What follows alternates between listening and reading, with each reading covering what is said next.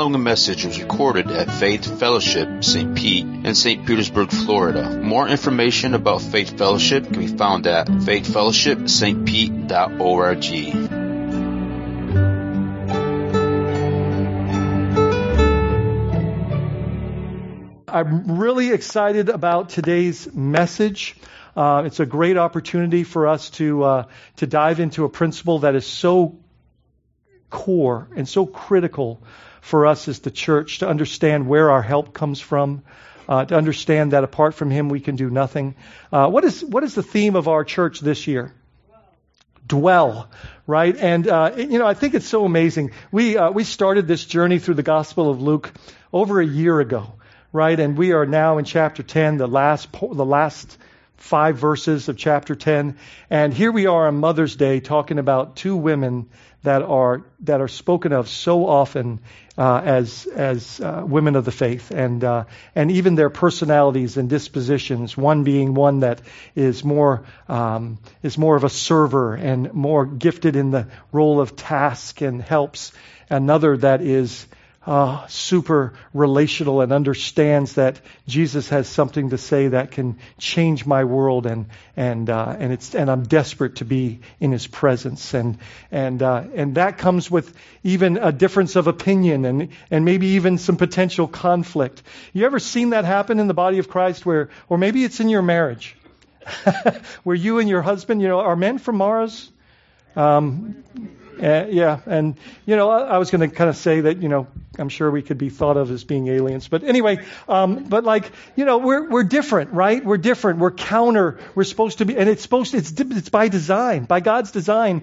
Like, we don't need redundancy within marriage. We need complementary difference that embraces our differences and understands that we complement each other, and if we work together in harmony and unity, that we're better that way. And it's so true for the body of Christ that there's so much diversity in the body of Christ. And I say that, just like intentionally, like we're a body, and every organ or member is vastly different, but essential in so many ways. And we so often want everybody to be like us so that they can share our disposition. And that's why we have denominations, right? Which is such a sad thing, because that's not heaven on earth. And so what we need to do is embrace the gifts and recognize the diversity is beautiful and necessary, right? And celebrate that you don't see it the way I see it.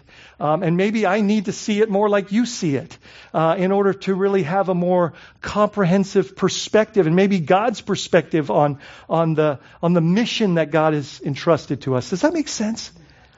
And so we come into this moment on the heels of a journey that Jesus enters a village. We know this village to be Bethany, and from later understanding. But we also know this becomes the initial encounter or interaction or meeting between Martha, Mary, and Jesus, which later on is spoken of as being very intimate and rich and profound, deep love and affinity amongst Jesus and this family. But this is the initial meeting, and Martha welcomes Jesus into her home. But her sister's there too. And Martha, can you imagine? You're inviting kind of the most controversial rabbi in Judaism, the guy that everybody's talking about, like this. He comes to town, and you invite him into your home, and he comes. Don't you want everything to be just? Listen, I'm a pastor. I've been invited to people's houses. Man, look, it's just so often we're always trying to make everything, just nice and right and to impress, or whatever the case may be. But what does Jesus want here in this particular moment? What does He want? He just wants their hearts, their presence, and probably even more importantly than their hands. Because it'll change why their hands do what they do, how their hands do what they do, all of that. Because you know that Jesus loves you, and do you know that like He died to bring you close, to make you His bride. He died to make you His bride, so that you would have this beautiful, intimate relationship with Him. He died to show you His love and to petition your heart to His. This is not a religion. Does that sound like a religion to you? Or a God that is love, wanting to show you his heart and to pour it out into your life so that you can then go and be a part of this with him, not just for him, but with him, and show the world his love and mercy, his kindness and strength. So I'm going to read the passage for us so we can dive into the nuance, and there's so much here to benefit from this morning. So let me pray. Father, I just pray that you'd open our eyes wide and our hearts wider, that our minds would be introduced to an inspiration and an understanding that only you can grant us, and that you would seed our hearts with truth so that it would dispel the lies and bring such rich clarity and understanding that would be embraced, not to just know, but to live. Oh, that we would live, build our house upon the rock, not be deceived by being hearers only, but being doers of your precious word. Please help us in this regard. In Jesus' name, amen. All right, this latter part of Luke 10 continues as we conclude this chapter and enter into this moment in Jesus' life and ministry. And it starts in verse 38 by saying this. Now as they went on their way, this is Jesus and the disciples, the entourage, Jesus entered a village. We know this village to be Bethany, later on understanding. And a woman named Martha welcomed him into her house.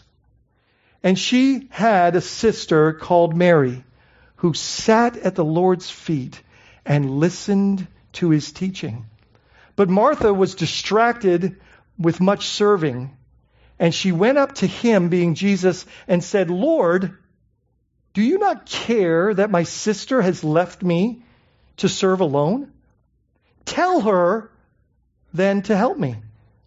But the Lord answered her, Martha, Martha, you are anxious and troubled about many things, but one thing is necessary. Mary has chosen the good portion, which will not be taken away from her. Now, don't you love that this is the passage that just happens to fall on Mother's Day? That it just happens to fall in the year that we're talking about dwelling. Guys, do you know that there's no such thing as coincidence or chance or luck? That we serve a sovereign God that is providential in all of his purposes? Like, it's fantastic. So let's dig into this a little bit, because there's a lot more here, as it always is, than meets the eye. In verse 38, we says, now as they went their way, Jesus entered a village, and a woman named Martha. So we're being introduced here to Martha, which later on, this is an intimate relationship, welcomed him into her house. That was a good choice, right? A couple of questions. Hospitality invited him in. Hospitality invited him in. We're told, Jesus says this, when you've done it unto the least of these, brothers of mine, you've done it unto me. We see in Abraham's life, when you entertain strangers, maybe they're even angels or the Lord himself. Like in that particular context, and it's meant to be an example to us that we're supposed to be extremely hospitable as people. Like we're supposed to invite folks in that are in need of shelter, and specifically, most priority-wise, the body of Christ. That is, we're to care for one another at the expense, at our sacrifices. We talked about last week with the Good Samaritan. Like love costs us something, and Jesus is the ultimate Good Samaritan, right? He paid the price so that he became poor that we might become rich. And so hospitality is something that should mark the Christian, right? The follower of Christ. We should open our homes, but more importantly, we should open our hearts, right? Have you invited him in? Martha invited him in. Have you invited him in? And initially you're going, yeah, I invited Jesus into my life, into my heart. But here's what I'm asking. Is if people were to come to your house and live in your house, would they see Jesus in the dynamics of the home, in the way that you live and love and move and serve? in the reality of your life, which often happens in our houses? Have you invited him into that? Into the brokenness, into the dysfunction. Anybody got dysfunction in their life? Can we be honest? Right? Have you invited him in? Because is there any dysfunction going on here between Mary and Martha? That's just the real, right? Are we inviting Jesus, or is it a stained glass masquerade? Is that your life? Right? Is it you just want everybody to think that you're good, everything's okay? Is it a mask? Because that's what a hypocrite is, an actor. Or if someone came to your house, would they just see Jesus even more so in the way that you live, the dynamics of your home, the way that, not just the artwork or the pictures or the paintings? I think that's good. My conviction is I want Scripture all around me in my home. But does the life of Jesus get seen and realized? And then the question is, that's like Paul as an awesome example of this. Are we inviting people into our home as a way of inviting Jesus, when you've done it on the least of these, into our home, right? Because there's a further intimacy that's found with Jesus by coming into my house. Is that true? Have you invited him in? Is your home welcome to Jesus? So Luke 10:39 continues, and it says, and she said, and she had a sister. So we're being introduced to this family. Obviously, it's Martha's home. So arguably, there's two scenarios here. She's probably the older sister, right? Secondly, we don't hear about a husband. We also don't even hear about her being a widow. So most would conclude that her parents have died and left, because we know they're wealthy from later understanding, right? So then the only way that Martha would have a house is if she had a husband, because that's what a husband builds for the, right? And so most would conclude that Martha and Mary have been left an inheritance, a significant one, right? But we don't know, and that's maybe not even important. But we do know that this is the introduction to these precious two women. And it says, once introduced to Mary, this is the legacy of her life. This is the first thing we hear about this sweet. And I love the Marys. Don't you love the Marys? The first one at the tomb, Mary Magdalene. The mother of Mary just treasures these things in her heart. And this Mary, another Mary that just doesn't care about all the pomp and circumstance. She just wants to be with Jesus. Right? And it says, who sat at the Lord's feet and listened to his teaching. Don't you love that? She's a dweller, right? That's what she is. She's a dweller. And she knows that this is the most important thing I can do right now. Not go and even help my sister. This is what is most critical. And I believe that her disposition leans this way. Do you know what I'm saying? That some of us are task oriented, right? Like my wife is hyper task. I have to constantly say, honey, people are more important than projects. Oh yeah. But that's not her fault. That's just how God made her. And she's amazing at those type of things. She can multitask, and I need to be laser focused. She's just fantastic at that. But it's a struggle to dwell. And yet my wife has grown to be an amazing Mary. And that's what has transformed her serve. And so, this is not to be critical of one or the other. It's just to understand there's disposition, there's wiring, there's spiritual gifting, there's paradigm that is kind of significantly molded, right? But Mary's disposition, her heart, she's a dweller. Now, many would look at this passage and come to this distinct moment and say, no, she's not. She's lazy and she's a slacker. Right? This woman's lazy and she's a slacker and she's leaving all the work to her sister. That's what's going on, Pastor Colin. Right? And but let's continue. And the question is asked is this: do you sit at his feet and listen?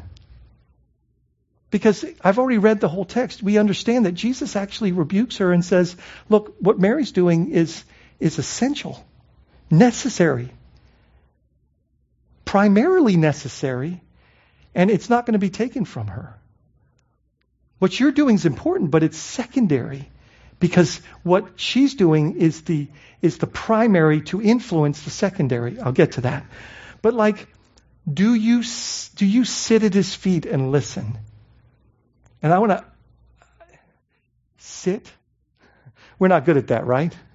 We're not good at being still and knowing, right? And then what happens? Our shepherd lays us down in green pastures, right? Anybody gone through that? I have many times, still learning that lesson, right? And so we need to be still and know. We're desperate for that. Are you sitting at his feet? Are you sitting under his teaching on a regular basis? Especially, David said, let the morning bring me word of your unfailing love. Jesus modeled, he said, very early in the morning while it was still dark, Jesus left the house, went to a solitary place where he spent time with the Father. We are way more desperate for that. But it doesn't just say that she sat. It said that she listened. And this is a posture of the disciple. This is the posture of the disciple. It is a sit and listen. And I'll give you a passage. So if you look in Matthew 5, verses 1 and 2, it's right before Jesus starts the Beatitudes, which is the beginning of the Sermon on the Mount. It says Jesus climbed a mountain and he sat down. And his disciples came to him and sat down and listened. Right? And he unpacked his heart to them. Are you finding time? What's the challenge in May? That by the time we've gotten to May now, you started with 5 minutes in January, is that now your morning begins with at least 25 minutes with the Lord. And look, if you've kind of fell short in that along the way and kind of missed the opportunity for a month to bring about 5 more minutes with him, which shouldn't be too challenging, right? And especially when it's so refreshing, that I challenge you today to make that adjustment in your life. Do whatever it takes. Set aside all the tasks. We put so much priority and preference on tasks over sitting with him, which Jesus says is the one and only thing that's necessary. So my question then is, what keeps you from this posture? Jesus calls a perfect posture. Busyness. Anybody? Staying up late in fruitful activities and compromising the opportunity in the morning to get up while it's still dark and spend time with him in his word and in prayer. TV, phone, technology, movies, entertainment. What is it for you that's keeping you from being busy and anxious so that you're not spending time with him? This is where life happens. This is where life resides. Jesus says, apart from me, you can do nothing. He keeps him in perfect peace whose mind is stayed on him. This is where we're to live. What does it mean to sit at Jesus' feet? I think we need to think about that.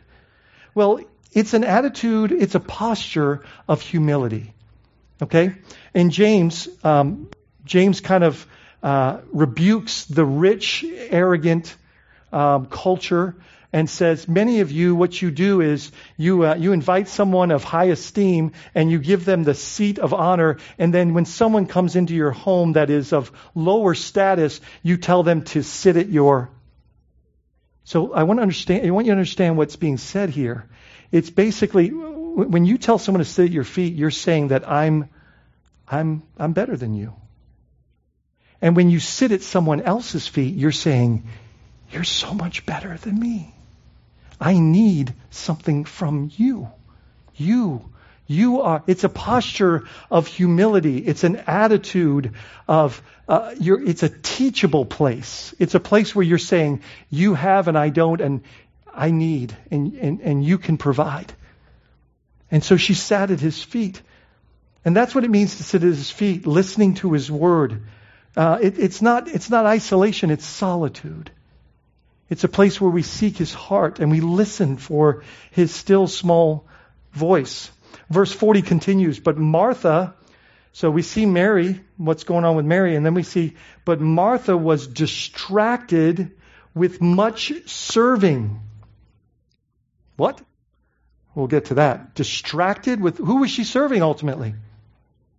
Jesus. And it's a distraction with much of that serving. And she went up to him and said, now keep in mind, she doesn't call him master or teacher. She calls him Lord. Like that's an accurate,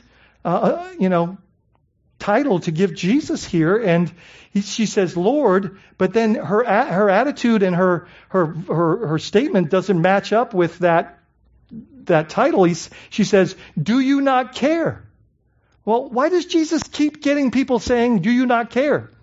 Remember on the boat, he's sleeping on the cushion. Disciples wake him up and then they're like, do you not care that we live or die? Like, does he care? Right? So maybe it's our perspective that's wrong. That causes us to think that God doesn't care. You ever felt that way? That God doesn't care about what's going on in my life? And maybe that's not true because we know it isn't true. Maybe it's that we have a wrong perspective here on what we believe should be a priority. Guys, if you really dig at that, that'll change your life. We often attribute to God that God isn't here, He doesn't care. And the truth is, we're wanting Him to do something that He is not, that's not what He's up to. Our perspective is wrong. We think it's all about doing this. And Jesus says, Martha, you should be here with your sister. This is the good portion. This is the better choice. This is the priority.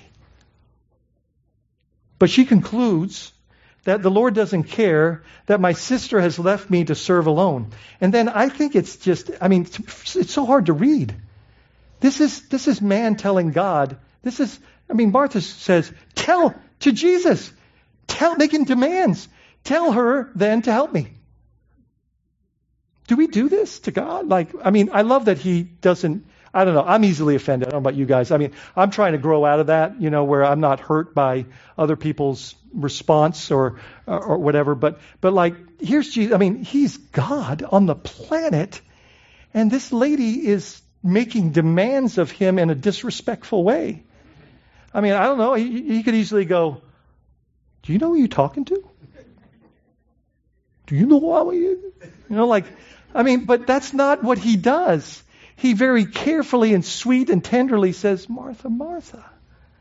Calls her by name. It's precious. It's intimate. Sweet. Boy, isn't that humble? Isn't that an example to us? That when someone speaks in anger, frustration, makes accusations. Look, she did 3 things. She spoke to him disrespectfully, in frustration, arguably anger, and actually made a statement about his character or his intentions and says, you don't care. Do you care? Because it doesn't seem that way to me. Sometimes people do that to us. Or maybe we do it to, right? But when it's done to us, how do we respond? Look at Jesus' response. It's amazing, right? Tell her then to help me. Well, the good thing is she at least describes some authority to him in her life. Can we be distracted by serving the Lord? It's distracted from what? From Him. Guys, look, Jesus doesn't want us to do these things, these callings. We're saved to serve, right? Ephesians 2:10. But what we have to understand is, He doesn't want us to do it for Him. He wants us to do it with Him. It's a yoke. He wants to be out in front, and He wants us to follow. But man, we're so good at getting out in front of the Lord, right? Lord, come on, let's go do this. Come on. Right? We do that. And God says, and I love that His pace isn't this ridiculous pace that we live at. Right? Keep in step with the Spirit. We're challenged. So some of the questions I have of this particular verse, is this a reason not to serve? Of course not. That's not the point. So what is the point? Serving is not the priority. Please hear that this morning. What is the priority? Sitting at his feet as in a posture of learning and listening. So the priority ultimately is being with him. That's the priority. Do you know that everything flows out of that? Jesus said it so clearly to us. John's preached it during our Dwell series. Apart from me, you can do nothing. Like everything comes. So like it's about just living in him, not straying from him. And so here's some thoughts. And I think this is really challenging. And this is where we come to our big idea. What are the consequences of serving without sitting? Are you with me in that, what I'm saying there? What are the consequences of serving without the priority of sitting? Critical spirit. You been there? Bad attitude, conflict, troubled heart, and anxiety. And here you are serving Jesus. I'm sure that's a great witness. I'm sure people are like, oh, I want in on that. Right? Like, that's what happens.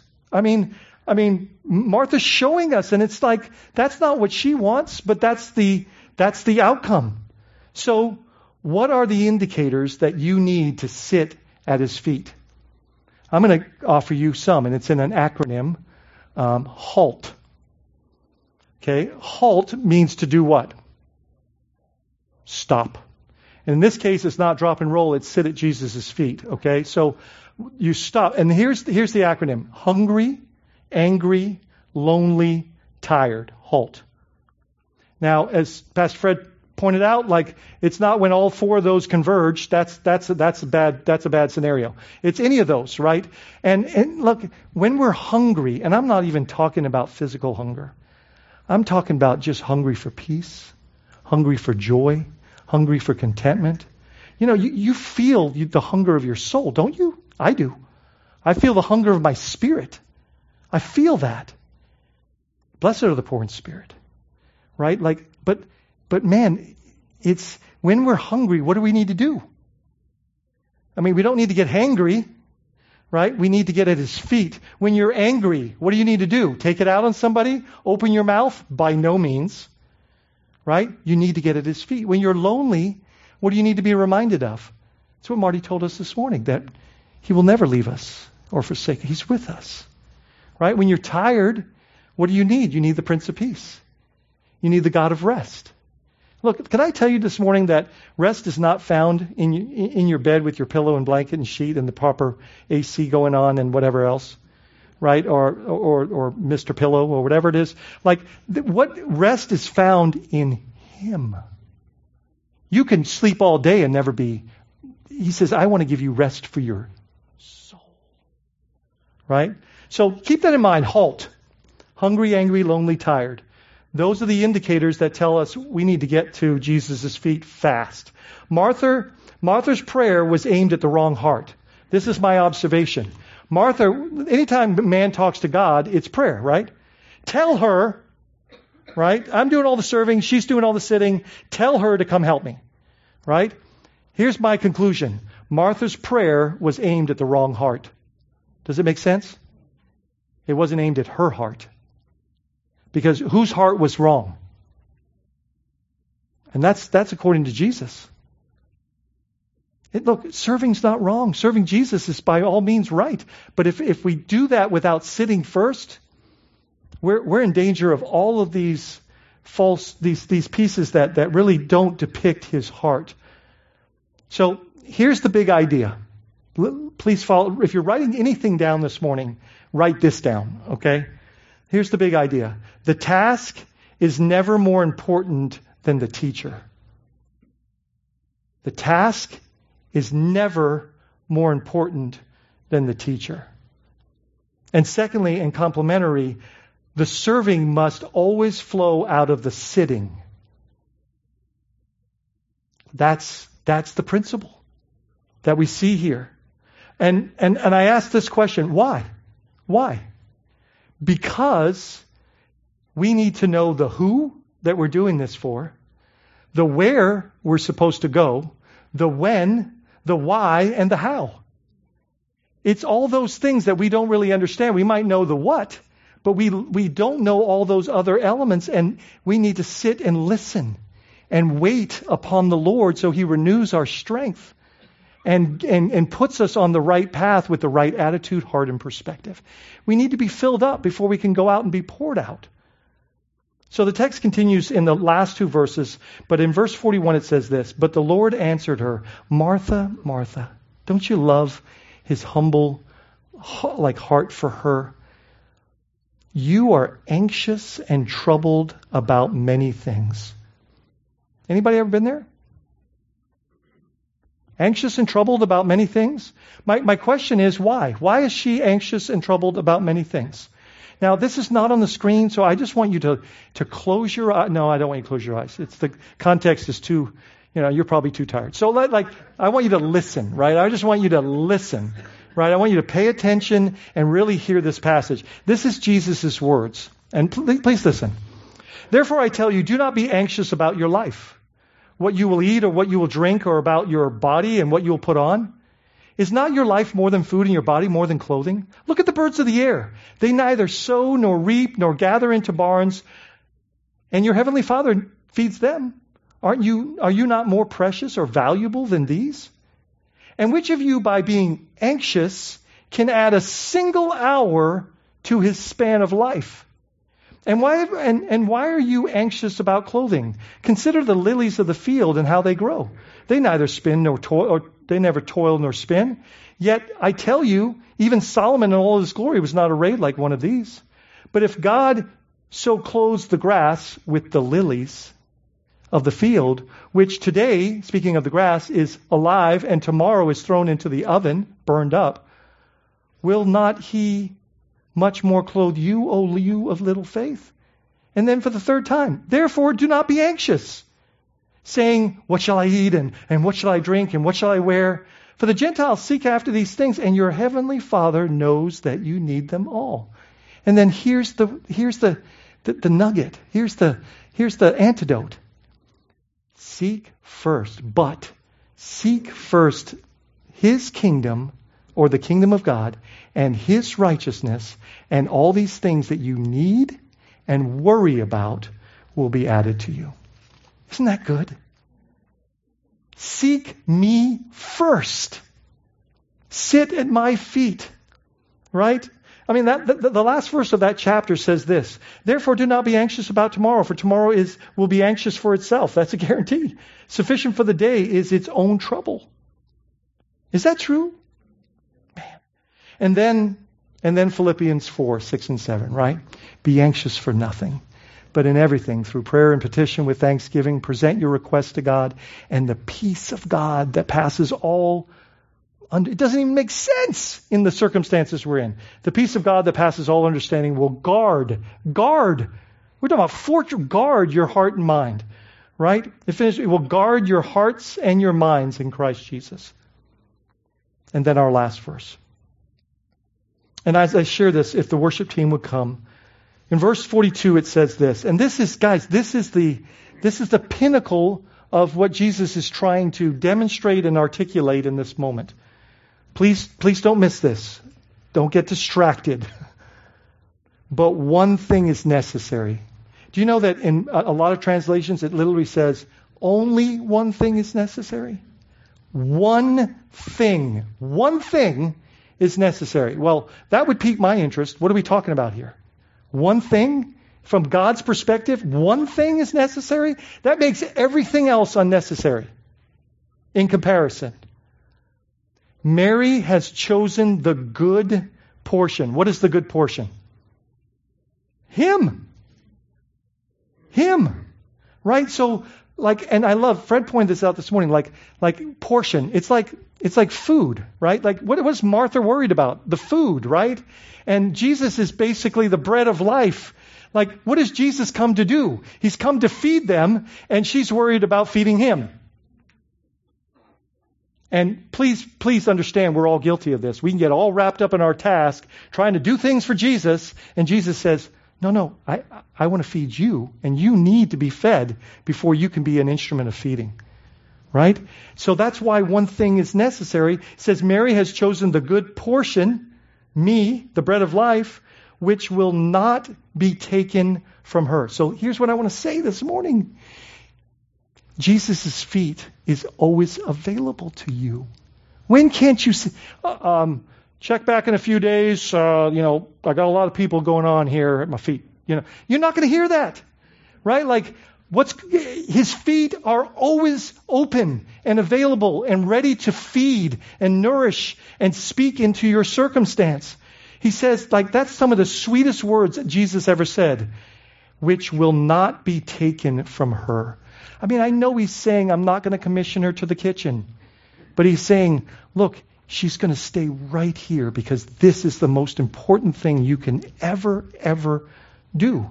One thing, sitting in his feet, necessary. And then here's the thing. I love that he says, Mary has chosen, and that's not a plug for tonight's program, but like Mary has chosen the good portion. Are you choosing to spend time at his feet? That was a choice on Mary's part. And then Jesus affirms that as the priority of life, the necessity of the Christian walk. His feet is always available to you. As we close in this song, would you make Jesus' feet your pursuit, your passion, your aim, your goal? Would you not walk away from, please don't walk away from this moment without making adjustments for Jesus' feet to be your constant pursuit, abiding in his presence, knowing that apart from him we can do nothing. Right? We can't just listen to these wonderful things that really, capture our attention and bring conviction and we know it's right. And then we walk out the door and we're like, what's for lunch? And we miss the opportunity to make application, do whatever it takes to make adjustments that the Holy Spirit is beckoning you to. And let me challenge you, cut out whatever garbage and waste of time you're doing after 9 o'clock, maybe even 8 o'clock at night, and take that time and shift it to the next day and spend time at his feet. And I promise you'll never, ever regret it. Father, thank you that you have made your presence available, that the veil has been torn from heaven to earth. Oh, that we would not neglect the privilege that Jesus died for, is to be in your presence and to glean from your word and to be spoken of and spoken to, and that you would pour out your heart to us. Oh Lord, please let us not disregard this moment and the intentions, the teaching that you have for us. Help us to live what we believe. In Jesus' name, amen.